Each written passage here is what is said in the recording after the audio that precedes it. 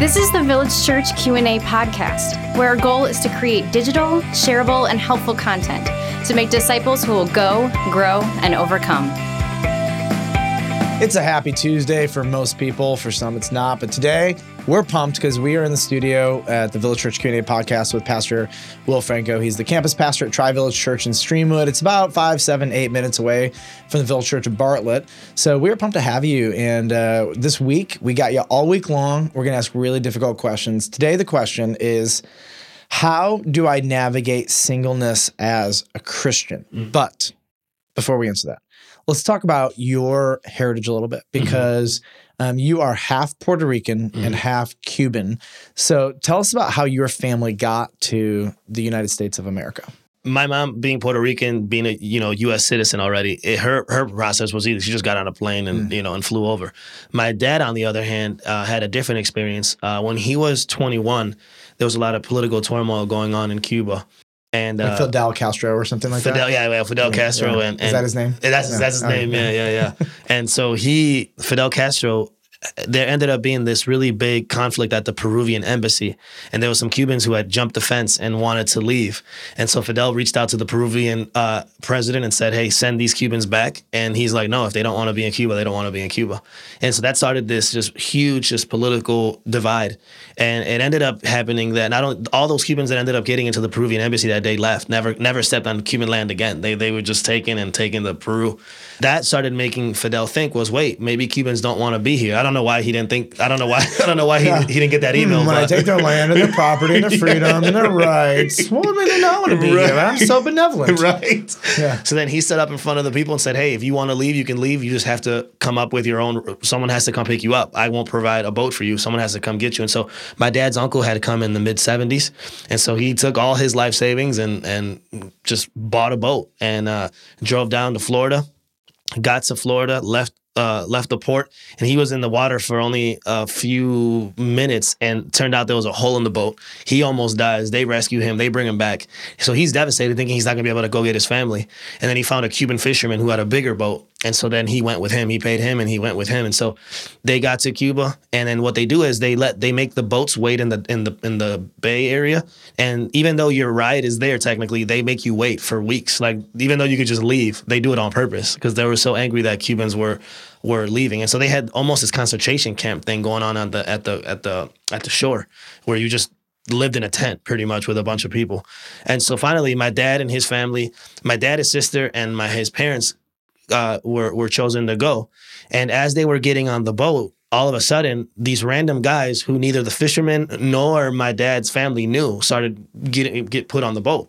And they're like, who are these guys? We didn't come to pick these people up. Well, it turned out that Fidel was so angry that the United States was taking in Cubans that he emptied out every prison and every mental ward. And so my dad and his family were on a boat with murderers, rapists, psychopaths, and yeah, my dad said it was a horrible trip. There was people throwing up overboard. You would have to go to the bathroom 90 miles. Overboard. Yeah, and on a raft, not a raft, but on a fisherman. But who knows how well built that was? And so, yeah, it was a horrible experience. So, anyways, he came here in '81, and then him and my mom met in '84. They were both taking an English class at Northeastern University, and so night school English class, and that's how they met. That's amazing. Yeah, that's very cool. Yeah, where are your parents now? They actually attend Tri-Village Church. Sweet. Yeah, so that's very cool. My dad is the wisecracking greeter that everyone sees as he walks in, and then my mom helps with hospitality, and she helps in different areas as well. Yeah. They lead a small group from their house, and they still live in Bartlett, actually, where the house I grew up in. That's amazing. So is it ever weird for your mom and dad to have their son preach sermons to them? It is, yeah. Especially since I'm not shy to bring up my past and just bring Let me up. tell you about my mom's junk. She used to do these terrible things. Yeah, she's right there. Yeah. It was funny is one day, actually a couple of weeks ago, I said something about family members who were in prison. I'm like, I got a crazy family. I've had people in prison in my family, and she comes up to me later and she's like, Will, why are you lying and saying you have family in prison? I started listing people off, and she's like, oh well, never mind. My mom has actually said to me, she's like, sometimes I don't feel like you tell the truth, and I'm like, name way one time. And she's like, I don't know that it exactly happened that way. And I'm like, that's how I see it. Right. Like, I don't have any other recollection other than the one that I saw, Exactly you know? right. So like, here we go. Exactly right. But it is interesting, like, because my mom listens to our podcast and our sermons and whatnot, and I bring her up all the time because she's, I think, one of the most interesting people on the planet, and she's been really influential in my life, and she's a trip and a half, and so like I love kind of just razzing her out, you know, you have to. And If this we Sunday, can, who will? I know, really. So like, she's like, but Michael, it's public, like you're publicizing this stuff, and I'm like, it's fine, you know, it's fine. But this Sunday, what are you gonna say? Oh yeah, this Sunday I was telling the story. Anyways, I'm just, you know, I'm like, and I know my mother's listening right now, you know, so like I'll talk to her in the middle of a sermon, and it's funny. She makes me laugh. But that's great. It is weird though, because she's always like, I can't believe my son is a pastor, you know, because I was a little hoodlum, you know, and I just got in a lot of trouble, and she just couldn't believe it, and so it's really weird because she still remembers like, you know, having to get me out of jail in my junior year of high school, and now I'm like preaching and right. Anyway, so let's get back to our question. Let's do it. How do I navigate singleness as a Christian? So we're talking about questions that are common questions you get as a pastor. So tell us just about your church and your experience with working with singles in the church, whether it's been the Hispanic church or Tri-Village Church, and then talk to them. Like, how do you navigate this? I mean, this is gut wrenching on some levels, and for some people it's easy. So yeah. I was a young adults pastor for a few years, so I got to see it firsthand. But I thought this was something that was going to not be as big of an issue. But now that I'm in this role, we've attracted a lot of young adults who are single and are trying to figure out what the next step for them is. And I think it's so hard for them to understand that their value doesn't come from another person. Everything they need has already been given to them in the gospel. Sometimes you would think it's the world, like the world, quote unquote, the bad world out there that makes them feel that way. But a lot of times it's the church. You know, I think the church, and we have a tendency to worship family and to worship commitment and, and children, all great things. But I think if you're not careful, you can make good things God things. And when you do that, not only are you affecting yourself because you're worshiping something smaller than Jesus, but you also affect those people who are not in that season of life. And you almost look at single people and you say, hey, I can't wait until you actually start living life. You know what I mean? Like it'll be over soon, you know, like they're in like purgatory or something, you know? And I just, yeah. So I've seen that a lot with the young adults we've gotten and not even just the young, we have older people who I feel like maybe God's given them the gift of singleness, who are older in their years, who've never been married and don't seem like they ever will be. And so navigating with them is tough too. Yep. So one of the things we tell our singles is that God has put inside of every person a propensity toward marriage, a propensity towards a monogamous, lifelong commitment. Sin obviously dismantles that and makes us want to be selfish and self-centered and et cetera. But from the beginning, God says basically a man shall leave, his family, cleave to a wife. That's a good thing. And what you do see is in every culture is a propensity towards another person. And when that relationship is severed through infidelity, that it is painful on unique levels that nobody can even begin to understand unless you've gone through it. Amen. But so like here's what we tell our singles, like your desire is a God-infused propensity. But here's the deal. You might have a lot of propensities, and a lot of the things that God has made us to be compelled toward, whether it's sexual or whatnot, these are good propensities. But if God doesn't give you the opportunity to express these in a biblical context, then he's giving you everything you need. You just said everything you need to be godly, everything you need to be content. And it's that tension of like acknowledging the fact that your body and your soul are geared towards something that you're not able to actually enact on.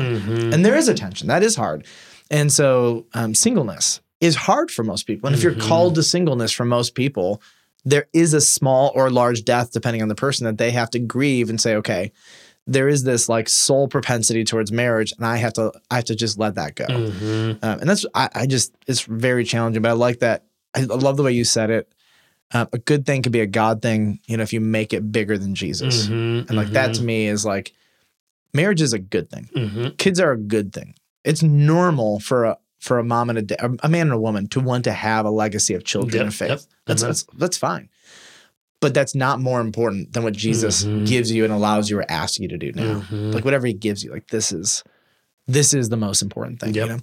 So what do you say to a single person who says, I want to be married. I don't feel called to singleness, and I'm very frustrated because God has not given me this yet. I want to bear children. I'm in my late 20s or early 30s. I can't find a guy. What do you say to this person who has no sense of calling towards singleness? What I have to say, I've had several conversations like this in the past year. What I have to say is I try to explain to them the concept of next stage idolatry. And next stage idolatry is, when you're at your parents' house, you're convinced that everything's going to be better once you move out. And then when you move out, you're convinced everything's going to be better once you find someone. And when you find someone, you're convinced everything will get fixed when I marry that person. And when we have kids and when we retire. And it just keeps you just keep kicking the ball further down the field thing. And that'll be what'll finally satisfy me. And so I think one of the mistakes that both the single person makes and the married people make is the single person looks at the married person and says, man, you could just tell everything in their life is fixed. Everything's better now because they have someone to do life with. And unfortunately, married people give off that vibe at church. You know what I mean? They want people to think that their marriage is great. Mm-hmm. They want them to think. They want people to look and say, wow, what an amazing couple, even if they're not an amazing couple, right? And so I was talking about this in a different context about the American dream, that a lot of immigrants come here for the American dream. My family came here for the American dream. And actually, before we came to know the Lord, which I didn't become a Christian until I was 18, that was the gospel we were believing, And the people who have made it and are the wealthy people, they know they're not satisfied, but they're not going to tell anyone below them that because they want everyone to look up to them and say, wow, that's where I want to be, Have you seen this study? Basically, it was what amount of money do people need to make to be happy? Mm-mm. And so what social scientists found is that once somebody makes $70,000 a year, that there is little to no increase in happiness, no matter how big their house is, no matter how much better their vacations are. Wow. So one of their points was that with every $10,000 comes an increase of responsibility with a weight and a distraction and a busyness. And so the more you make, the more you're responsible for, the more it wears on you, and it actually significantly often decreases your level of happiness. So like the pinnacle amount of money to have the maximum amount of happiness in America would be $70,000. And that would be like that's the baseline, because it's not enough. It's enough that if you do the right things in the right way, you can save and not be broke.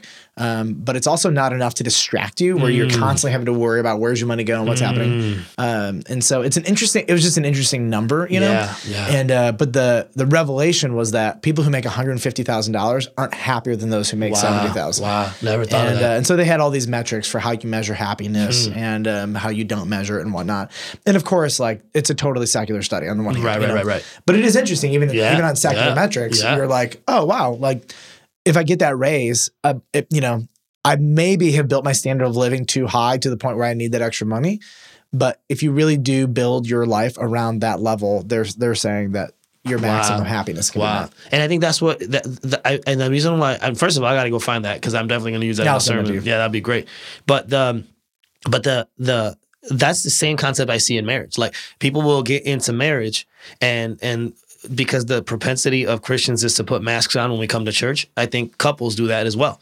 And so single people see this couple and they're like, man, I can't wait for my life to be fixed and for me never to have to worry about anything else, And I think it was Tim Keller who said, when you put two vacuums together, all you get is a bigger vacuum. Yep. Say that again. When you put two vacuums together, all you get is a bigger vacuum. Yep. And then they suck the life doubly. It's like horsepower, right? Yeah. Two horses are a lot stronger than one, and two vacuums can suck way more soul energy out of a culture and community than. I just found the study here, Princeton University's Woodrow Wilson School.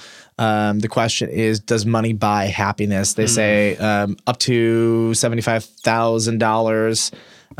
Is the number. Another study did 70,000, but that's basically the 75,000. The lower a person's annual income falls below that benchmark, the unhappier she feels. And then the higher, that is the peak. Once you hit that, there's not an increase of happiness on all the major metrics. Wow. So, not cool? No, you got to send me that, man. I would love to check that out. Done. Yeah, use it as an illustration. And so if you make 100,000, you should be giving the church 25. Amen, brother. If you want to be peak happy, that's...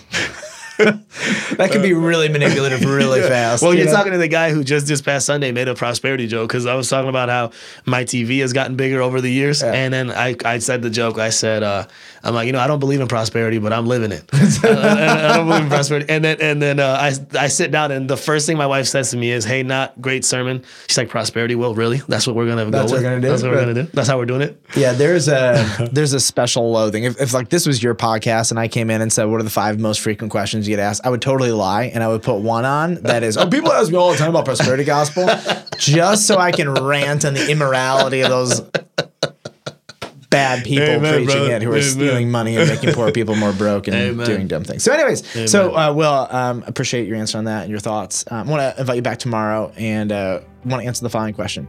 How do you develop a leader? In our context is church. So how do you develop a leader? And it'd be interesting to see too how you do it in your church. We can compare notes on that and then see if even outside of the church, if there's just some transferable principles that we can kind of glean from that. And so I want to invite you back tomorrow, but thanks for having us, Village Church. If you have the chance, share this episode with someone in our church or beyond. Would love to help you get to know some of the pastors and churches in our area. And it's a really special thing to be on the same thing for Jesus, even though we're in different local churches. So love you, and we'll see you guys tomorrow.